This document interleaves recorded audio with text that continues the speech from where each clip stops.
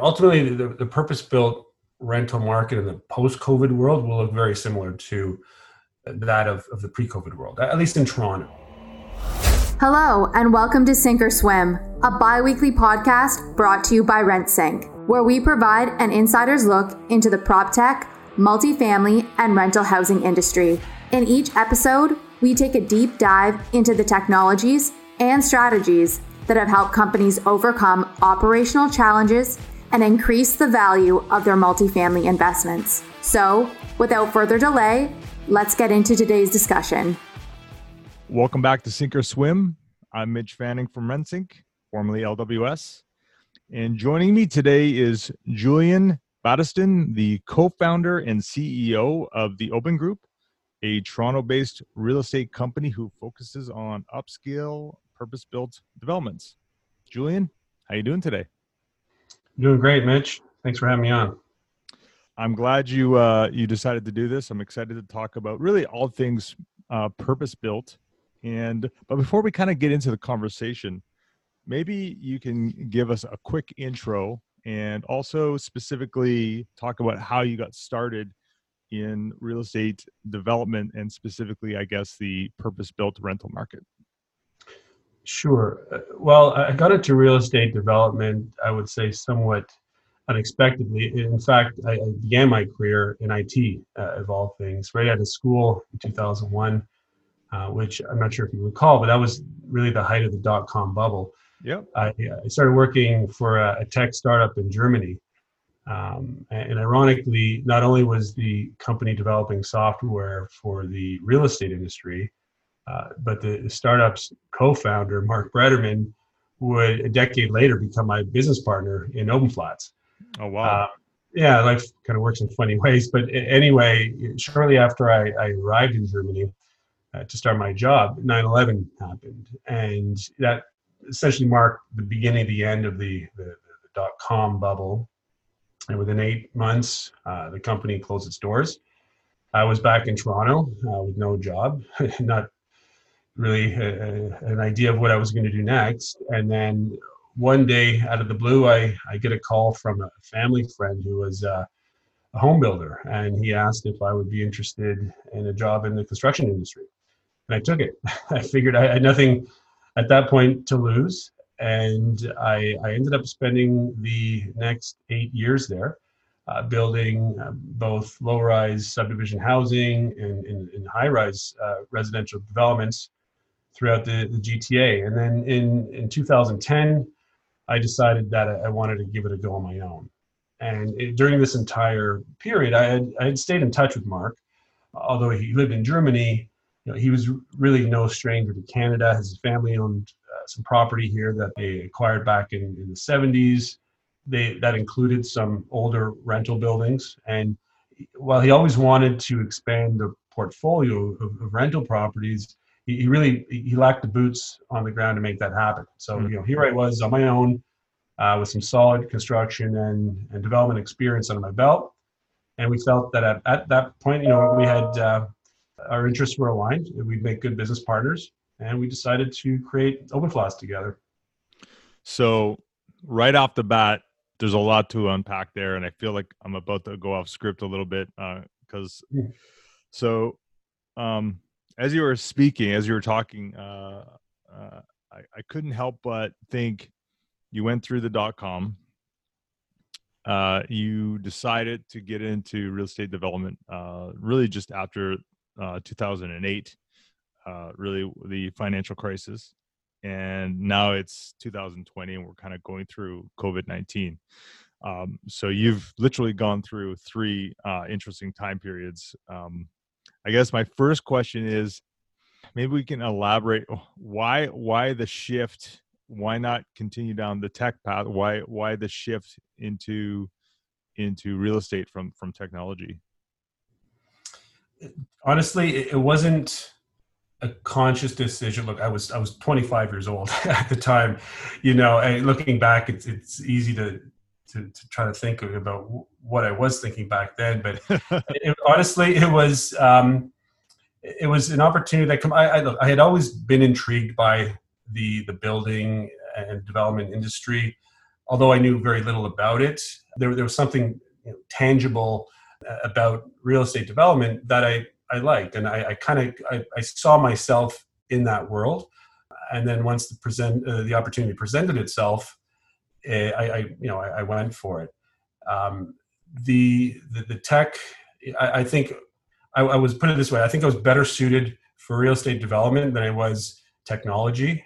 Sure. It just, at that time, everyone at my age seemed to be going down that path and trying to somehow get into technology.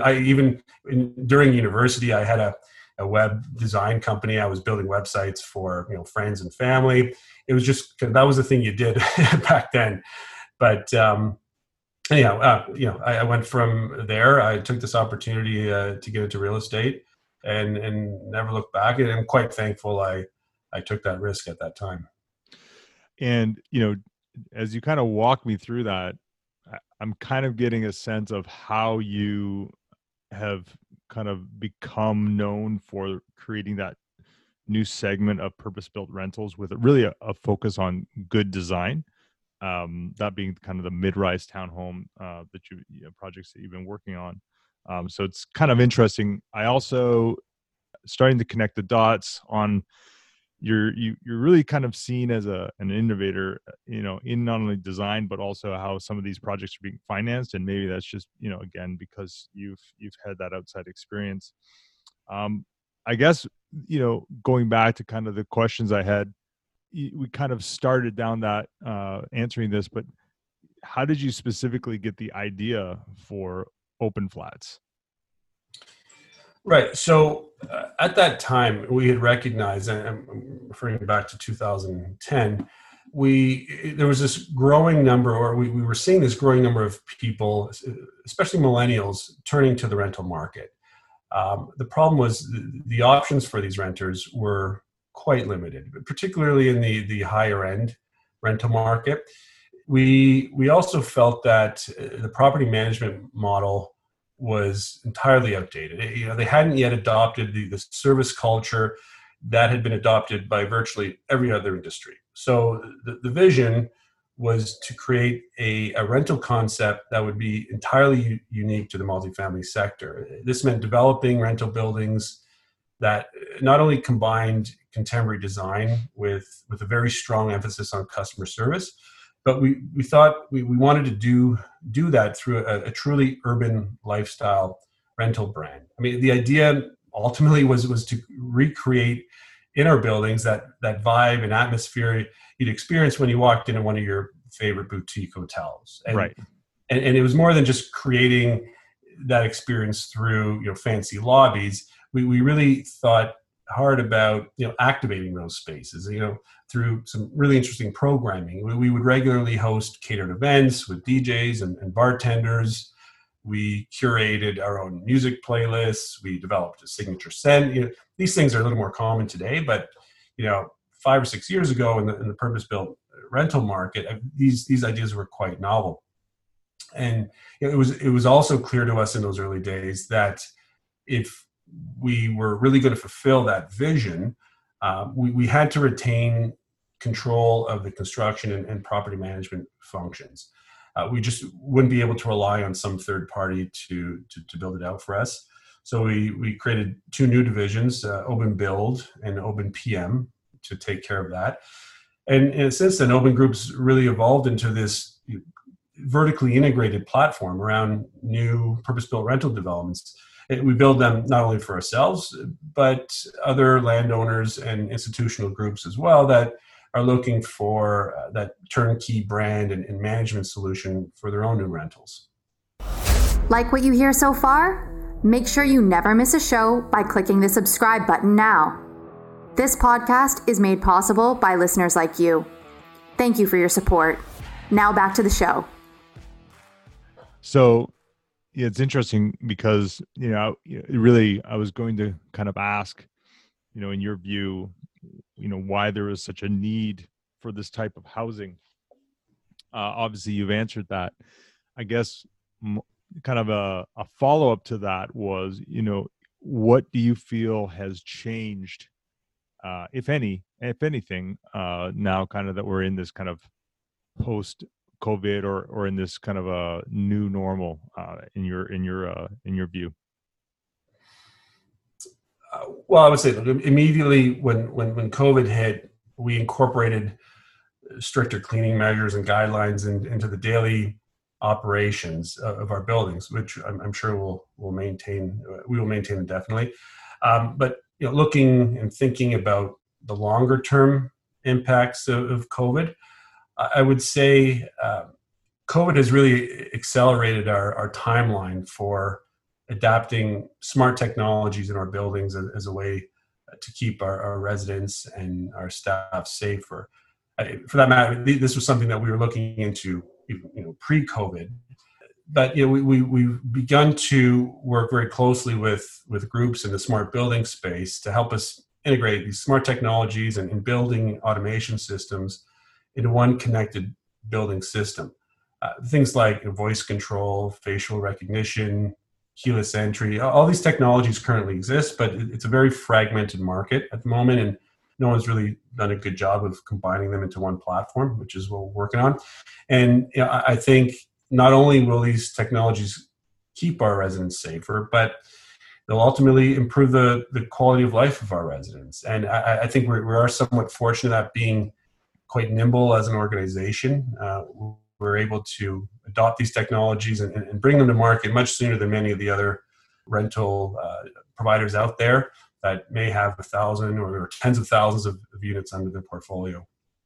Yeah, it's interesting. One of the things that keeps coming up in these conversations is, in respects to what's changed as a result of COVID, is a lot of times it's doing the things that you probably should have been doing anyways. Just now it's forcing you to do them sooner. So again, kind of going a little bit off script, would you mind just kind of elaborating, because it's really interesting? Would you elaborating a little bit into the smart technology? I know that you mentioned kind of voice control, or without kind of giving away a lot of the secret sauce. Would you kind of elaborate a bit?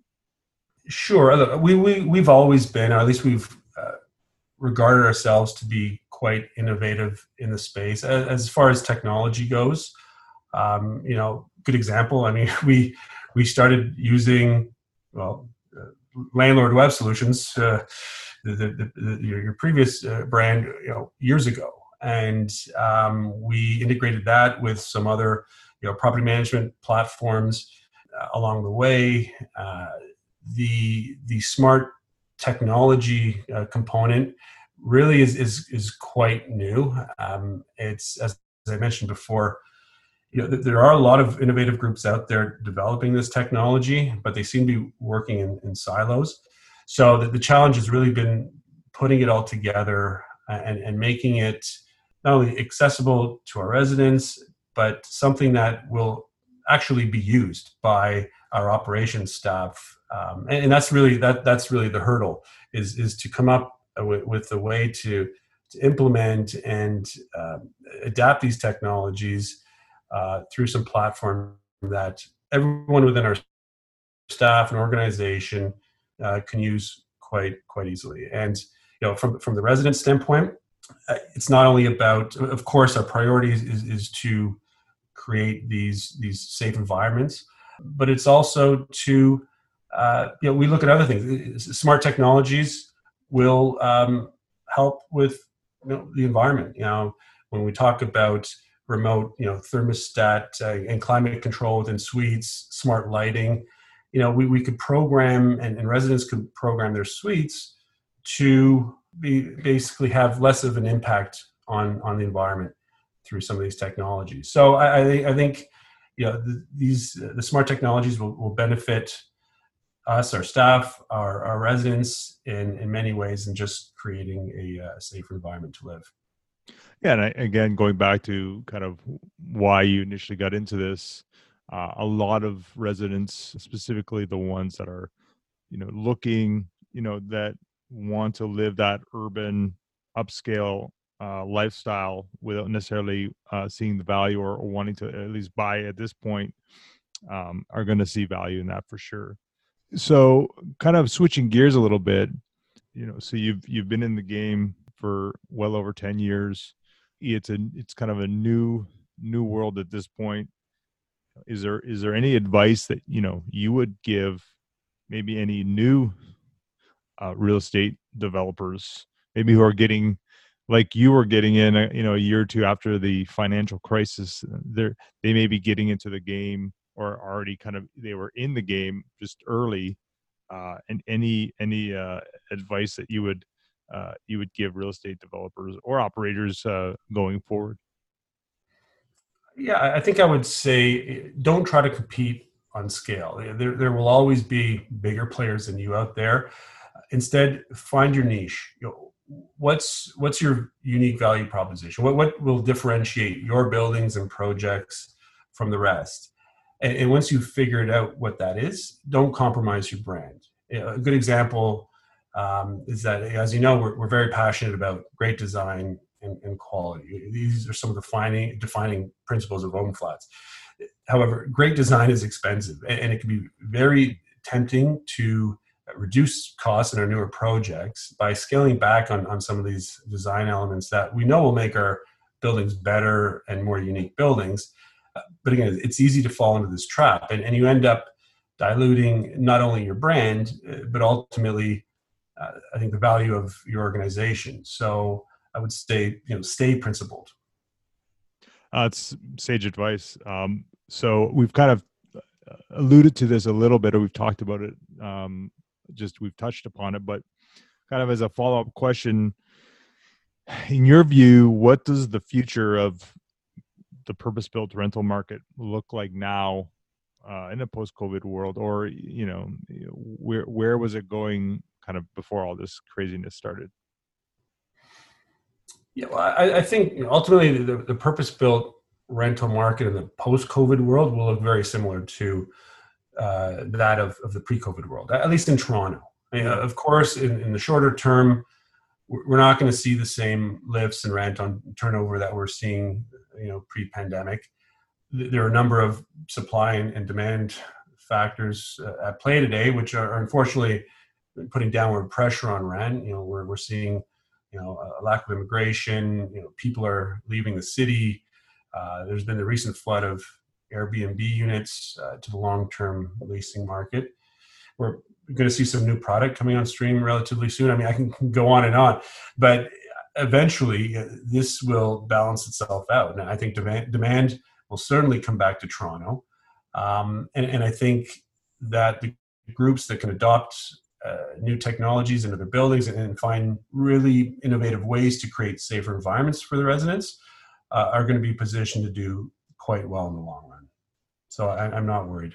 No, absolutely. Again, kind of better value prop, obviously find your niche. Those type of things are important anyways. But like I said, there's always ebbs and flows in any type of market. And obviously real estate is no different. So now we kind of move into my favorite part of the conversation, which is usually the quick fire, kind of before we come to a close. So I'll say a statement, and you'll have about 60 to 90 seconds to respond. So Julian, are you ready? Fire away. What do you believe that others might disbelieve? Well, sticking with the COVID theme, I don't believe that working from home will become the new normal when we're out of this mess. Call me old school, but I think it's very short-sighted for some of these large organizations to make such sweeping statements that they don't anticipate their staff ever having to return back to the office because things are working out so well at the moment. We've been in this situation or this predicament for maybe 7 months now. I don't think that's enough time to adequately measure the long-term consequences of a fully remote workforce to an organization's productivity. And more importantly, I just don't think that technology is there yet to truly replace those positive outcomes you get while collaborating with clients and colleagues face to face in the same room. And really creating an environment and culture that fosters creativity and innovation, you just can't do over Zoom. At least I haven't figured that out yet. I'm seeing it within my own organization. Sure, everyone's working hard, they're doing their job, but I feel that there's something missing. So, I mean, we'll have to wait and see. But that's what I believe at the moment. I literally just had that conversation with my president last night. The same debate, not even debate, but it kind of same conclusion as well. So it's kind of ironic that you brought it up. Next question: as a result of COVID, what have you changed your mind about lately? This one I probably shouldn't say, but honestly, COVID has forced me to rethink my understanding of basic economics. I used to think, as I was taught in school, that we were all more or less governed by the same set of fundamental economic principles. Clearly, with COVID, that's out the window. We're experiencing this social phenomenon unlike anything we've experienced in our lifetime. Businesses are closing. Unemployment is through the roof. We've got GDP plummeting, yet for some reason the residential real estate market in Ontario, it's on fire. The stock market is booming. We've got economic forecasts that are bullish. I'm finding it very difficult to reconcile and make sense of this disconnect. And as do most other individuals and business leaders that I speak to today, they generally share the same sentiment. So look, I'm sure it's just a matter of time before we figure this all out. But until then, it's somewhat disconcerting to me. Yeah, it's that whole concept of the black swan, event. There's really no playbook that anyone can, as far as from an economic point of view or an economist point of view, can kind of turn to and say, this is how it'll pan out. So it is definitely quite concerning in that respect. I'm inherently optimistic about things. As you mentioned before, I went through the .com bubble. I went through, the crash in 2008 while working within the real estate industry. And I saw how resilient we were as a people, as economies. We bounced back relatively quickly, and there were opportunities coming out of those situations. And I still, to some extent, agree and think that, there are elements that we're experiencing now that we experienced back then. The main difference, of course, is that those were financial issues and crises. It's a health-related one, and yeah, you said it perfectly. There's no playbook for this one. So but I don't mean to come across as doom and gloom. I do think, if there's any place I would want to be living and working anywhere in this world during this crisis and post-crisis, it would be Toronto. So, we should feel grateful for that. Absolutely. Okay. So last question. This is an easy one. Where can people find or go to find out more about the Oben Group? Yeah, you can visit us at obengroupinc.com or feel free to email me at jb@obenflats.com. Okay. Well, that's it for another episode. Julian, thanks so much for doing this, man. It was really a pleasure to speak with you. Thank you. Okay, well, that's it. Until next time, keep swimming. You've reached the end of another episode of Sink or Swim. Make sure to visit us at rentsync.com/podcast to access show notes, key takeaways, and where you can sign up to our newsletter to receive free bonus content. If you found value in this show, please also remember to rate, review, and subscribe. That's this week's episode of Sink or Swim. Don't forget to join us next time for another jam-packed episode. Thanks for listening.